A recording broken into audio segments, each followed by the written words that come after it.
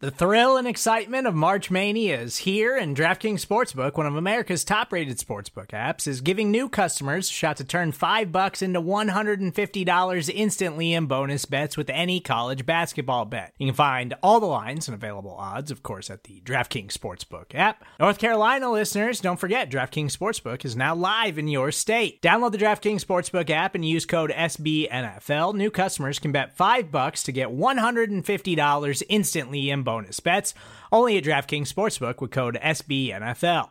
The crown is yours. Gambling problem? Call 1-800-GAMBLER, or in West Virginia, visit www.1800gambler.net. In New York, call 877-8-HOPE-NY or text HOPE-NY. In Connecticut, help is available for problem gambling. Call 888-789-7777 or visit ccpg.org. Please play responsibly on behalf of Boot Hill Casino and Resort. 21 plus, age varies by jurisdiction. Void in Ontario. Bonus bets expire 168 hours after issuance. See dkng.com/bball for eligibility, deposit restrictions, terms, and responsible gaming resources. The Bears sleepwalk through the 49ers as they face a Week 17 dilemma: to start or not to start. Plus, I get you all caught up on NFL Week 16. It's all coming at you on Bear With Me.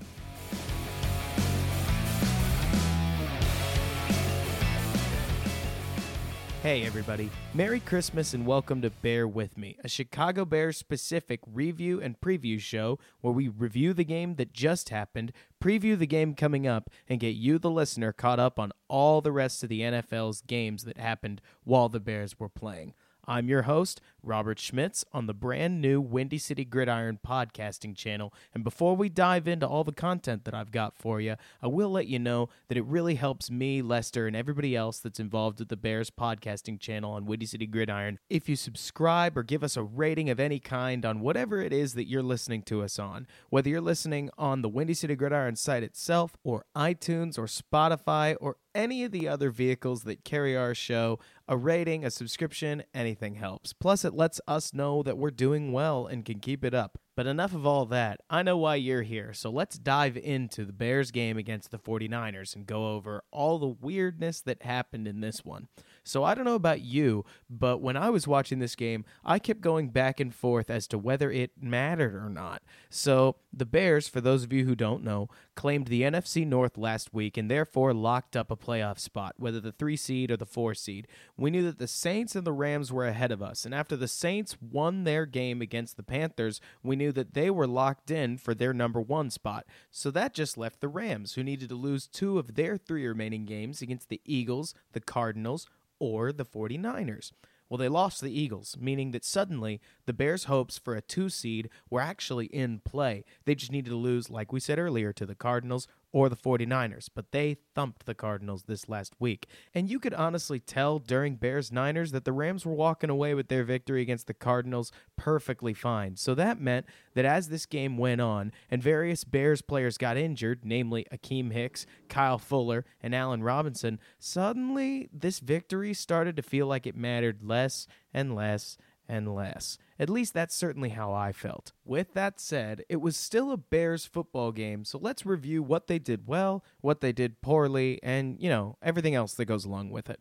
So, your number 1 goal in a football game is to win, and the Bears did that. No, they didn't play well offensively. It wasn't Rams bad, but it certainly wasn't the week before good against the Packers either. But this doesn't change the fact that the Bears are now 8-1 since their loss to the Pats, and they're 7-0 during Trubisky's starts during that time frame. When you keep in mind the fact that superstar Khalil Mack was hurt in their 2 losses before that, it's pretty crazy to realize that the only loss on their calendar where either Trubisky or Mack wasn't hurt was that loss to the Packers in Week 1. This team has come a long way and continued to improve week over week over week as they've gelled together under Coach Matt Nagy, and that's pretty cool. That said, you heard me just break a big taboo of mine. I've gone and brought up health. Now that it's out in the open, we might as well just dive into it. The Bears have been remarkably, if not shockingly, healthy this year. While multiple other teams have lost big defensive superstars, perennial Pro Bowlers, or, dare I say it, starting quarterbacks to career and season-ending injuries in some cases, the Bears really have only lost starters for a couple of games here and there. Mack missed 2, Trubisky missed 2, Robinson missed a couple of games, and aside from that, we've had some serious health all across the board. But this game, in particular, in my opinion, showed just how much every single starter matters. So we were really only missing one guy, right? Eddie Jackson, who, I don't know if y'all have picked up on this, but I do think he's one of the most important players on this Bears defense. That said, we saw just how much this team needs him this week when we saw Amos fail to range over and cover the sidelines on Nick Mullins' late first half 23-yard gain to Trent Taylor. I know this is a very specific play to pick out, but I think it's an important one to note because it's one that we've seen teams run on us and we run on teams all the time. The important part of the play to note is that the offensive team attempts to get one of its receivers wide open along the sidelines for a quick 20 to 30 yard pickup in a time-sensitive situation like the end of one of your halves. In this case, it was the end of the first half. And Eddie Jackson has had such an insane range that usually he's able to deny anything in his territory on either side of the field.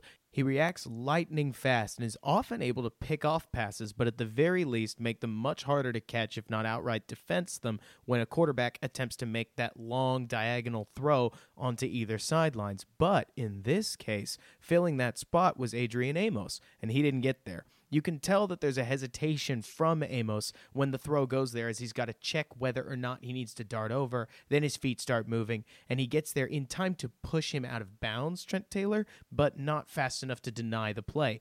This took the 49ers from about their 35 down to the 13-yard line and really helped them set up that Robbie Gould field goal late in the game.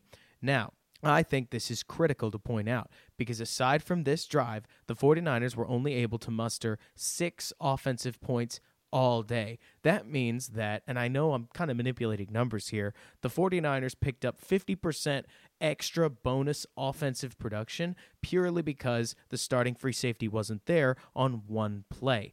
Every single player in this defense matters, and they matter critically, especially when you're talking a Pro Bowler like Eddie Jackson. Now, you might be wondering, Robert, why are you bothering to talk about one guy, Eddie Jackson, in a game that we won where he didn't play? Well, here's why.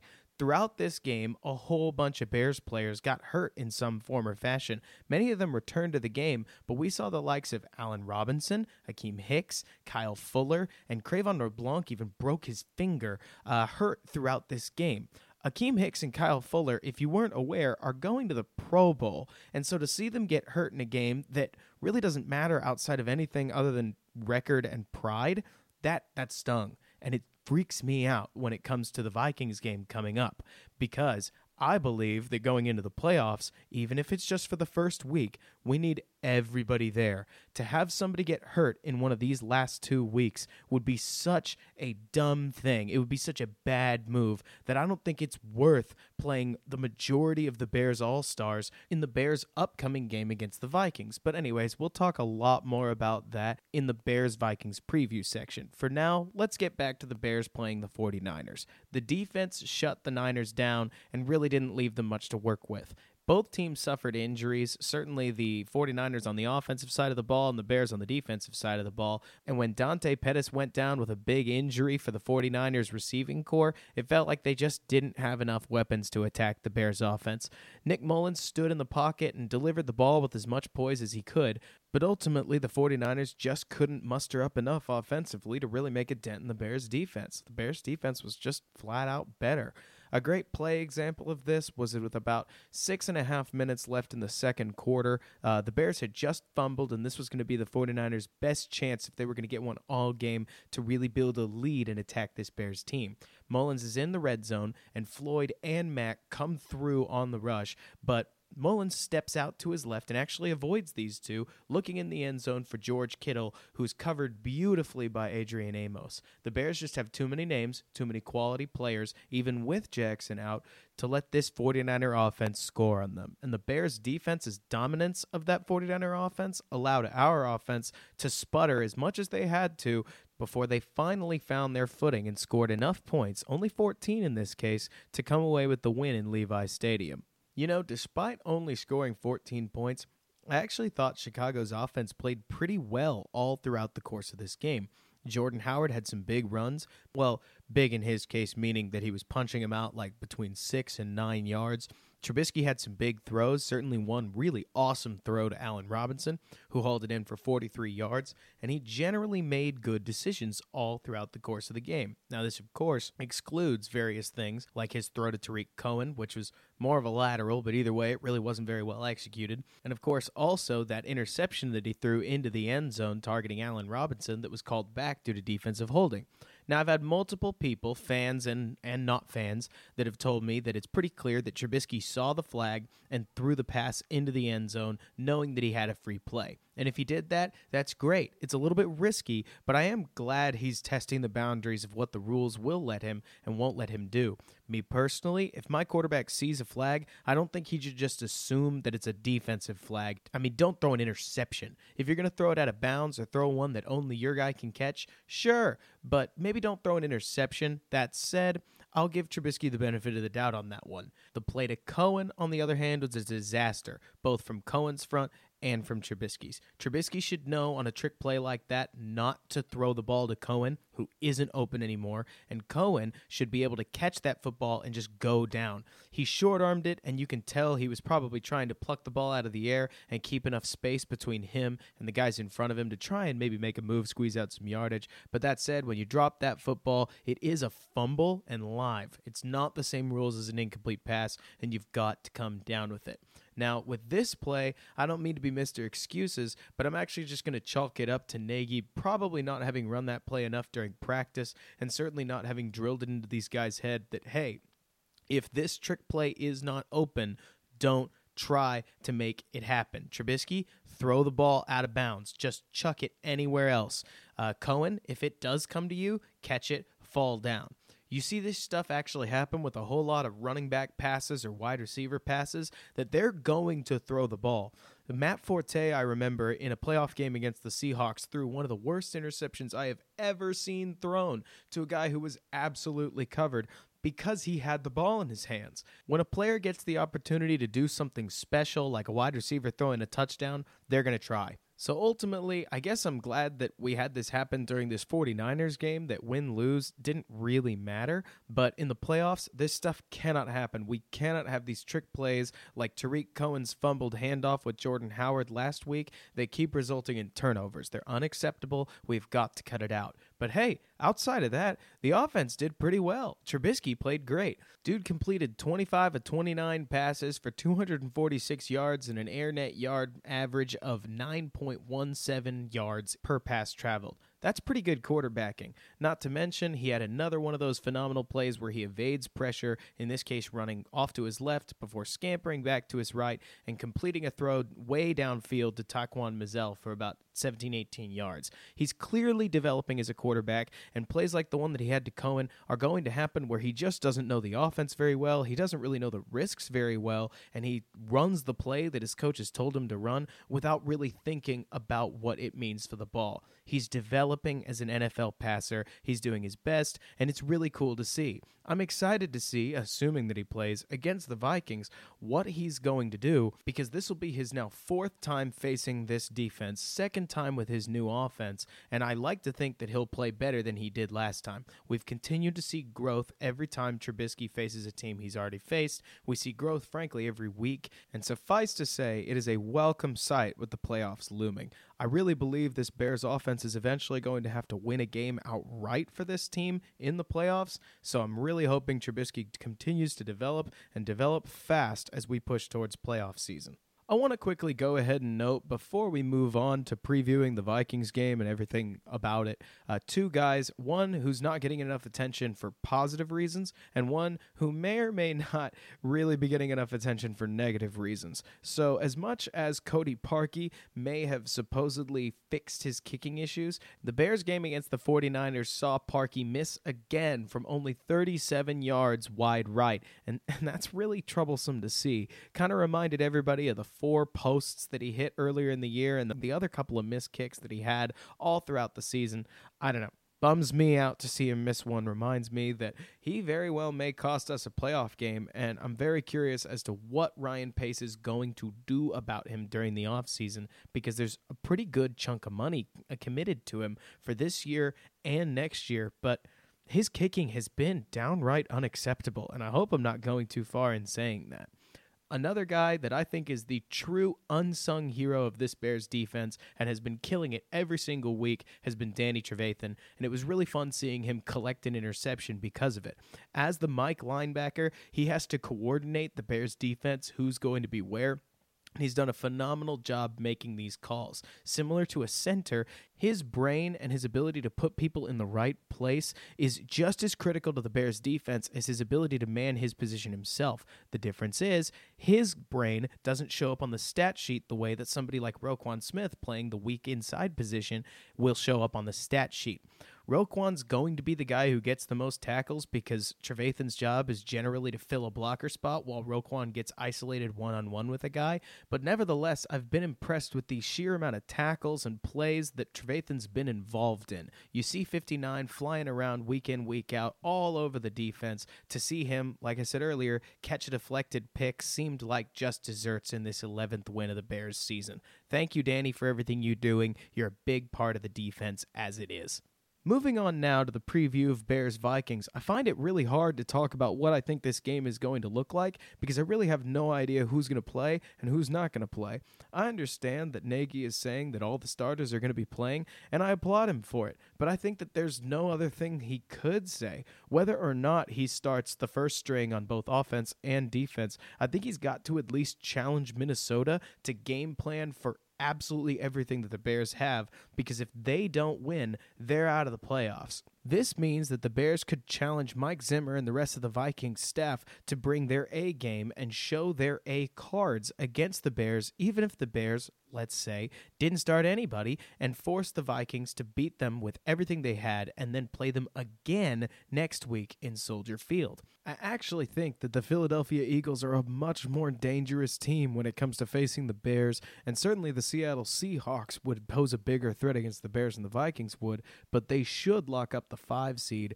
with a win at home over the Cardinals, thus meaning that if the Bears, by hook or by crook, allow the Vikings to win, they're probably going to see them again at Soldier Field, where, just as a reminder for everybody, the Vikings scored 6 points before they threw a pick 6 that ended up losing them the game outright.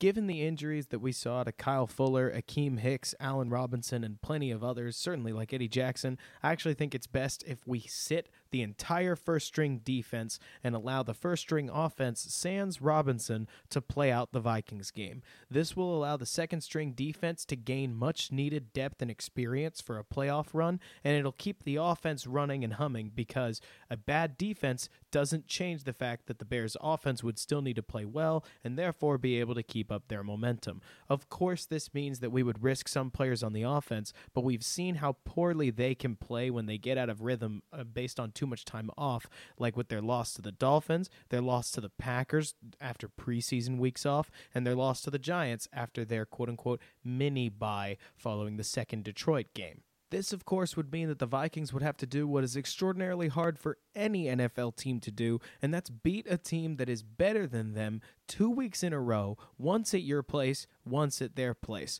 I don't think these Vikings are good enough, certainly not with Captain Spotlight Kirk Cousins at the helm, to beat this Bears team both in their house and at our house. In fact, if the Bears went with what I'm suggesting, starting that first-string offense without Robinson and the second-string defense, I actually think they still have an outside shot of beating the Vikings anyways, just due to Kirk Cousins' primetime woes. I also think that, second-string defense or not, we'd be able to gain a lot of valuable information as to what the Vikings' defense was going to do to our offense and what the Vikings' offense was planning to do to our defense, so that the preceding week we'd be able to employ schemes to counter whatever it is they were doing. I mean, after all, the Vikings still have to win this game despite who the Bears start. Overall, I think that this plan, while a little unique and certainly maybe overthinking it a little bit, would help the Bears avoid the awful situation where they have to beat the same team, a divisional rival, 3 times in 1 year. I think that's really hard anytime a team is good enough to make the playoffs at all. So if the Bears certainly throw out enough players to make sure that this game, quote-unquote, doesn't count, the Bears will only have to beat the Vikings twice with their full complement of teammates, and 1 game is a toss-up based on who Nagy decides to and not to play. Again, I think beating a team as good as the Vikings, even though they're not great, 3 times in one season, once at our house, once at their house, and once again at our house, is really, really hard. So whatever the Bears can do to avoid putting themselves in that bind would be ideal. Plus, anything that allows the Bears to go into the playoffs despite who they're playing with a full complement of defensive players and as many offensive players as possible is going to be exactly what the Bears need when playoffs start. We need our best players. We have 5 Pro Bowlers for a reason, and making sure all 5 of them take the field as many times as possible during playoff season, I believe, is critical. An extra week of rest goes a long, long way. That's part of why these number 1 and number 2 seeds get fought for so hard. But if we can make week 17 our mini-bye, so to speak, I think that would be ideal. But for the sake of an honest preview and comparison, let's go ahead and assume that the Bears and the Vikings both bring their full complement of starters and fully attempt to win this football game. The big difference between the Vikings at home versus away is that they're usually able to run the ball a lot better according to their home-away splits while they're in their own building. They run at about 4.6 yards per carry while at home versus 3.7 yards per carry away. And the trouble is, the Bears were able to absolutely flatten their running attack last time they played, so I don't think that the Vikings are going to really be able to improve too much from their 1.6 yard per carry average that they had last time, and that includes a 5-yard Cousins scramble. Kirk Cousins is more or less the same player at home versus away, throwing at 71.3% completion percentage and a quarterback rating of 100.5 versus away. He's 101.2 QBR with a 70.2 completion percentage. Of course, there's more that we could go into that. He actually has less yards at home than he does away, but the point is that I think that the Vikings have faced slightly worse teams and really only done about as well as they've done facing all the other teams that they've faced on the road.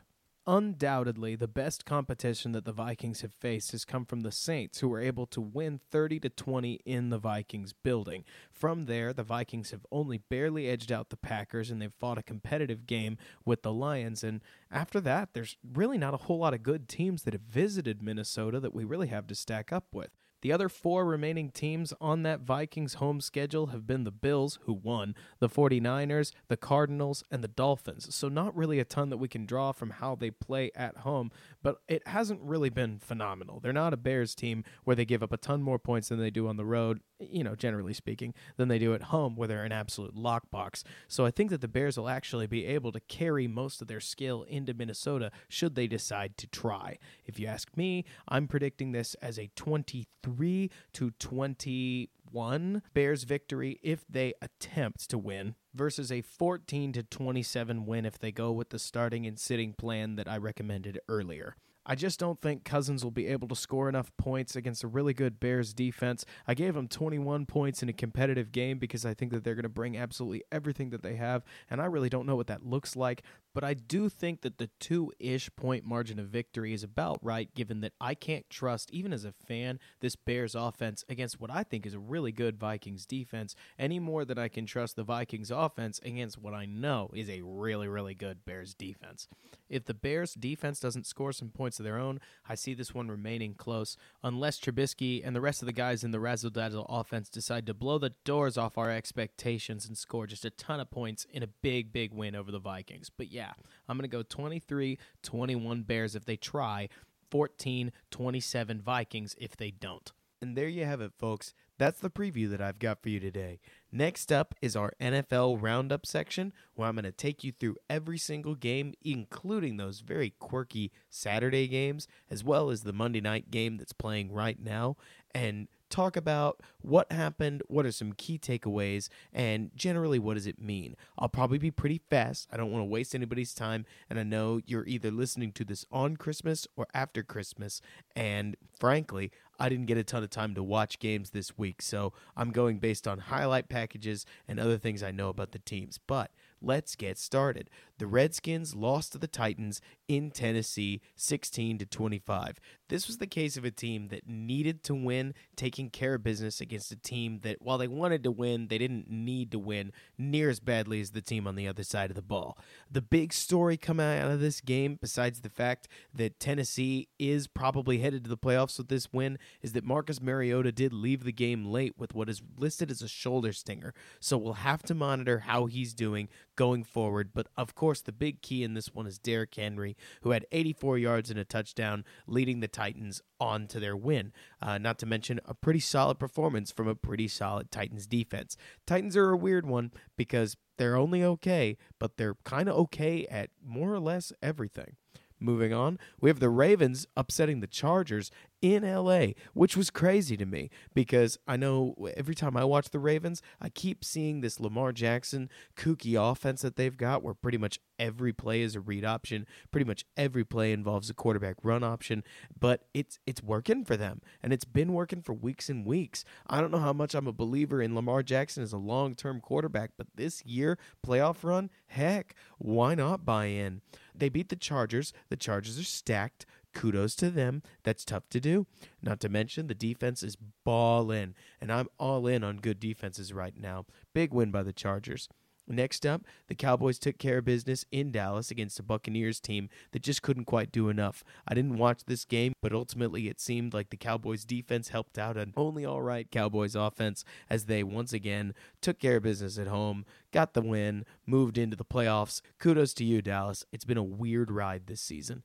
Next up, the Vikings overcame a really, really god-awful first quarter to end up thumping the Lions 27-9. The Vikings actually allowed all 9 of these points in the first half before closing the door on their division rival Lions, as they ended up putting themselves in that perfect position to control their own destiny. Like we've talked about earlier, they beat the Bears and they're in. So I'm really curious to see how this week's game goes. But good on you, Vikings. You did what you had to do. Following that, the Falcons and the Panthers played a football game. The Falcons won 24-10, but I don't really know much about this, and I don't need to. The Falcons and the Panthers are now 6-9. Both could have been way better. Both had pieces to be better, and neither was. So we'll move on from there. The Texans, who were red hot, faced the equally red hot Eagles, now being led by Super Bowl MVP quarterback Nick Foles, and the Eagles won. Real late, real thrilling. Again, I didn't watch much of this one. I caught what I could, but the Eagles are looking dangerous, and the Texans are looking not so bad themselves. I don't want to face the Eagles. I hope they don't make the playoffs because I see them causing havoc, a la the classic New York Giants kind of way. So I hope that whatever happens, they stay out of the playoffs and certainly out of the Bears' way. Next, the Colts, who have been red hot and beating everybody not named the Jaguars, almost lost to the Giants.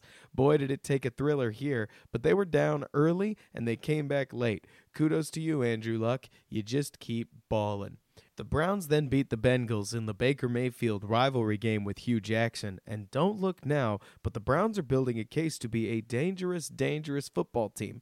Many of us before the season knew they were eventually going to be dangerous, but it looks like the time's kind of now. Since Hugh Jackson was fired from the Browns, they've been 5-2 under Greg Williams, and I don't think that's some kind of Greg Williams magic. That said, it is sort of funny to note that the Bengals, despite the fact that they usually collapse mid-season, have been really, really awful since starting 5-3 and then hiring Hugh Jackson. Maybe Hugh's part of the problem. Who knows?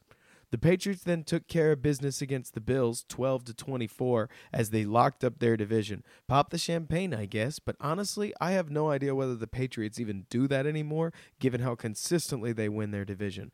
Ultimately, the Bills tried their best, but I doubt Josh Allen, rookie as he is going to slow down the Patriots machine in December, and he certainly didn't today. Next, the Green Bay Packers struggled mightily against the New York Jets in New York, and Sam Darnold almost stood on his head and by himself took down the Green Bay machine. With almost no rushing support to speak of, Darnold threw for 341 yards and 3 TDs in one of the best performances we've seen by a rookie quarterback this year, but it was not enough to overtake a 442-yard performance by Aaron Rodgers. A big overtime winner for them. Kudos. I hope you guys have fun not being in the playoffs. After that, we had the Jaguars beat the Dolphins 17-7 in Miami. Neither of these teams are really going anywhere. They're certainly not going to the playoffs, and frankly, their franchises are kind of in a little bit of a tailspin. So we'll just go ahead and move on from there. The Bears, as we know, beat the 49ers 14-9. Woo! Go Bears! We'll move on. While the Bears game was going on, the Rams thumped the Cardinals 31-9. The Rams got out to a quick 21-9 start, didn't look back, scored 10 more points in the second half, and this one really wasn't a contest. This 3-12 Arizona Cardinals campaign has gone worse than its record states, and I'm curious to see what they do in the draft to try and rectify it all. The craziest part about this game was that the Rams were actually without Todd Gurley, and it just didn't matter. C.J. Anderson had 167 yards, a score on 20 carries in Todd Gurley's absence. I mean, that's crazy. Jared Goff had one of his less pretty days with only 216 yards to speak of, but hey, that doesn't mean that the Rams are somehow not dangerous going into the playoffs. We'll see how that all goes. The Rams have certainly looked weaker over the last couple of weeks, but I mean, it's the Cardinals. Who's to say they even bothered to really try? The Saints then defended their home turf against the Pittsburgh Steelers, winning 31-28 against the folks from Pittsburgh, as the Steelers are all of a sudden, despite all their talent and midseason woes and early season victories and Le'Veon Bell and all the drama that surrounded it, likely to miss the playoffs. Look, considering all the talent that Pittsburgh has all across their roster, certainly offensively, I think this is insane. I think the Ravens have earned it more than the Steelers have, so I actually prefer if the Ravens keep their spot, but I guess the Steelers might have a chance. Crazy to think that they're likely not going to be able to make the dance. The Saints, on the other hand, just keep rolling and rolling and rolling. This is going to be a fun playoffs, folks. There's a lot of really good teams in the tournament this year. Pat Mahomes and the Chiefs then marched into Seattle and got whooped. And this is a close game, 31-28, but boy, oh boy, did Russell Wilson put on a show. Him and Doug Baldwin and Tyler Lockett just went absolutely crazy, not to mention Chris Carson has been running it harder and harder and harder and harder every week. I'm really, really, really impressed with what the Seahawks have been doing. It's pretty impressive to me, frankly, that the Bears were able to beat them. I'm glad we got to play them when we did, because in classic Pete Carroll, Seattle Seahawks fashion, they have pulled it together right at the end of the season. I don't want to play them. I'm glad Dallas has to play them because this team looks hot. The Chiefs are a really good football team. I'm really curious to see how they do in the playoffs because it seems like lately every time they get into a primetime game, they end up losing really close. So I don't know what that means for the Chiefs in the playoffs, but gosh, does it sound like they're setting up for another classic Kansas City collapse. But who knows? Pat Mahomes may change the entire team's destiny. We'll see, won't we? For the final game of the evening, it looks like Broncos-Raiders just wrapped up. I don't know much about this game. It seems like two teams, both bad. One who's given up on the year, the Broncos, and the other that's just playing for pride in the Raiders. But there is one play I want to highlight. If you want to see the difference between quit and grit, go take a look at that 99-yard punt return that the Raiders pulled off. You can see the Broncos fight the ball down to the 1-yard line, and then nobody downs the ball. And I think it's Dwayne Harris, if he's still in the league, picks it up for the Raiders, runs it all the way back the other way. Pretty impressive, frankly, that nobody catches Harris as he scoops the ball up in one of the most dangerous positions of the field he could have, but he takes it back the other way and scores. So kudos to you, man. I guess that's why you're in the NFL. Impressive, to say the least. And that's our show, folks. I hope you enjoyed it. Merry Christmas once again. And if it's after Merry Christmas, Happy New Year, or whatever other day it is. I wish you the best. I hope you have a great rest of your day. Thanks so much for listening to me. I know I got a little bit scatterbrained in there, but if you want any more of my thoughts, feel free to DM me about anything. Always happy to talk to you about Bears, whatever your question may be. And hey, if it's a really good question, I may just answer it on the air. Hit me up on Twitter at RSCHMITZ28. That's RSchmitz28.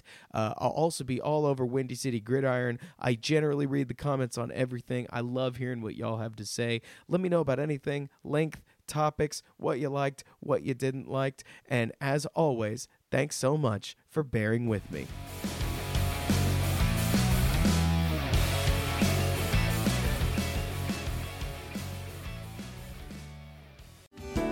Hello, I'm Spencer Hall from SB Nation.